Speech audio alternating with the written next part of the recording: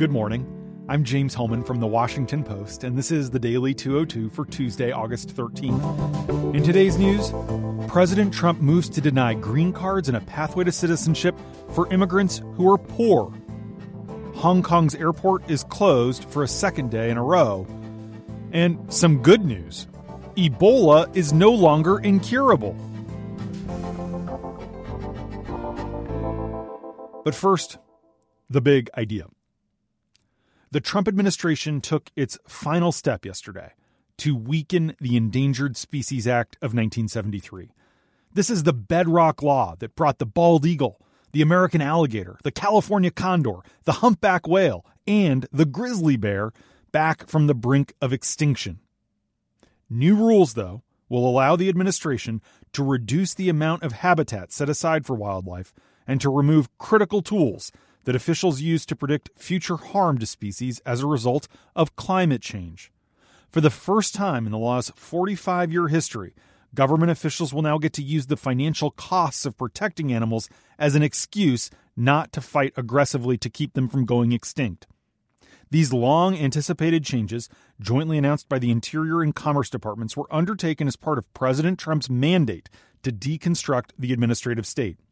He wants to scale back government regulations on corporations, especially his major donors in the oil and gas industry, which want to drill on protected lands. This will allow them to do so.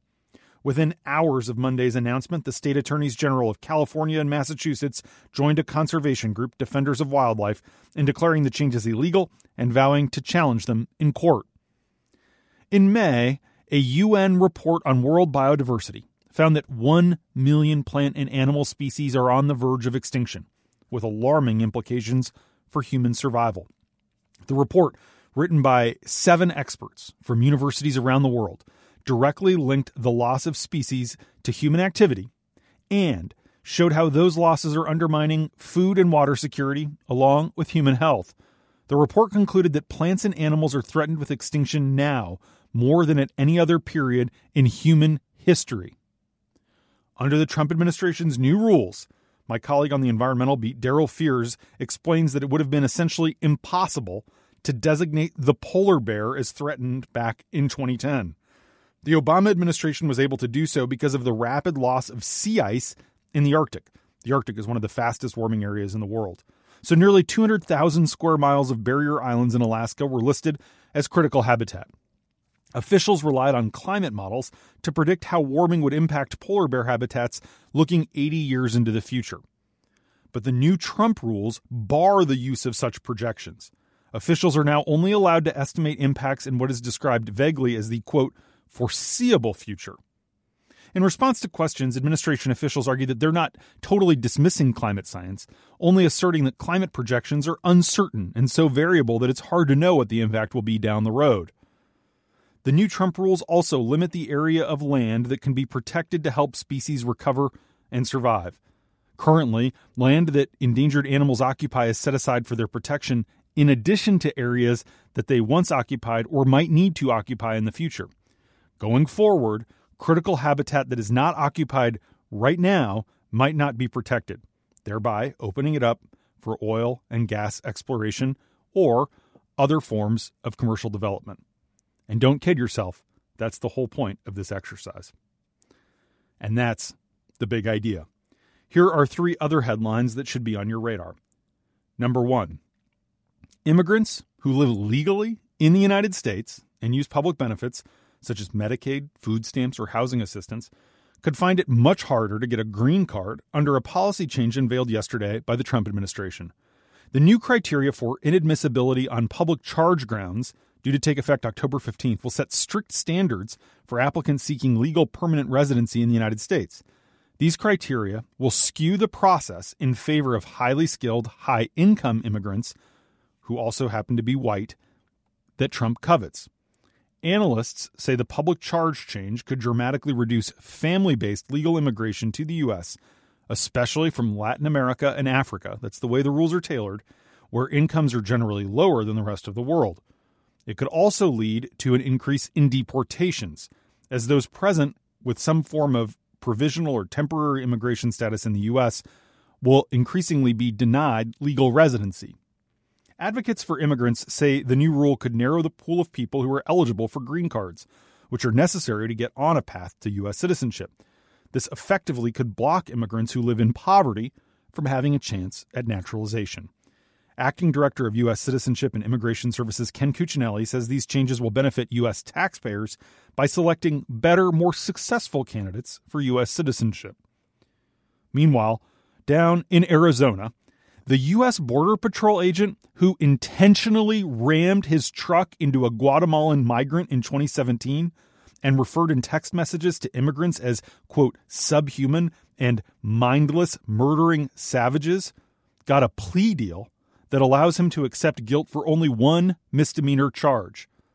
The agent, Matthew Bowen, will face up to 1 year in prison and could be fined $100,000 when he's sentenced on October 15th for deprivation of rights under color of law. Bowen said in the plea agreement that he will resign from the Border Patrol. He's been suspended since June 2018. Number 2.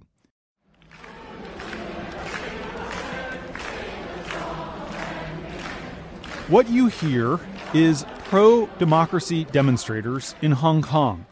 They're doing a mass sit-in at the airport, and they're singing, "Can You Hear the People Sing?" It's the classic revolutionary song from Les Mis. These anti-government protesters are bringing chaos to the major international hub for a second consecutive day, forcing airlines to suspend check-in for departing flights as the demonstrators extend their standoff with authorities who have been unable to quell months of dissent. Thousands of demonstrators clad in black are sitting in the terminal with placards denouncing police brutality and calling for freedom on the island. They're using luggage carts as barricades and blocking departing passengers. Arguments are erupting between passengers and protesters, with some passengers crying and saying they just want to go home. Meanwhile, the protesters are chanting, "Return the eye." That's a reference to an incident on Sunday night when a young woman was shot in the eye by a beanbag round when police clashed with protesters in a subway station. Senior officers won't promise that this woman is not going to be charged with rioting. As the summer of unrest rolls on, the situation is becoming increasingly tense. Statements from Chinese government officials and state media in Beijing have grown steadily more shrill, accusing protesters of terrorism and warning of an impending crackdown in the semi-autonomous financial center. The regime is marshaling military assets for potentially large-scale repression. Number 3. Scientists announced last night that 2 experimental Ebola treatments significantly increased survival rates for those infected with a disease that's often been considered a death sentence. A 9-month clinical trial is providing fresh hope for containing an outbreak that's ravaging eastern Congo. The drugs have performed so well that health professionals will now administer them to every patient in Congo. But in a place where suspicion of health workers and violent conflict are widespread, finding effective medical therapies is really only half the battle. The world's second worst outbreak has now infected nearly 2,800 people and killed 1,900 more since it began a year ago. These new therapies were tested in a multi-drug randomized controlled trial conducted on the front lines of the outbreak. Researchers administered one of 4 drugs to about 700 patients. The 2 antibody-based treatments work by blocking a critical protein in the Ebola virus. Patients receive them once intravenously and ideally as soon as possible after infection. They saved about 90% of patients with low levels of infection, according to the preliminary data, which is amazing. Across all levels of infection, about a third of patients survived when they got this drug that blocks the critical protein. The average mortality rate for Ebola has been over 50%.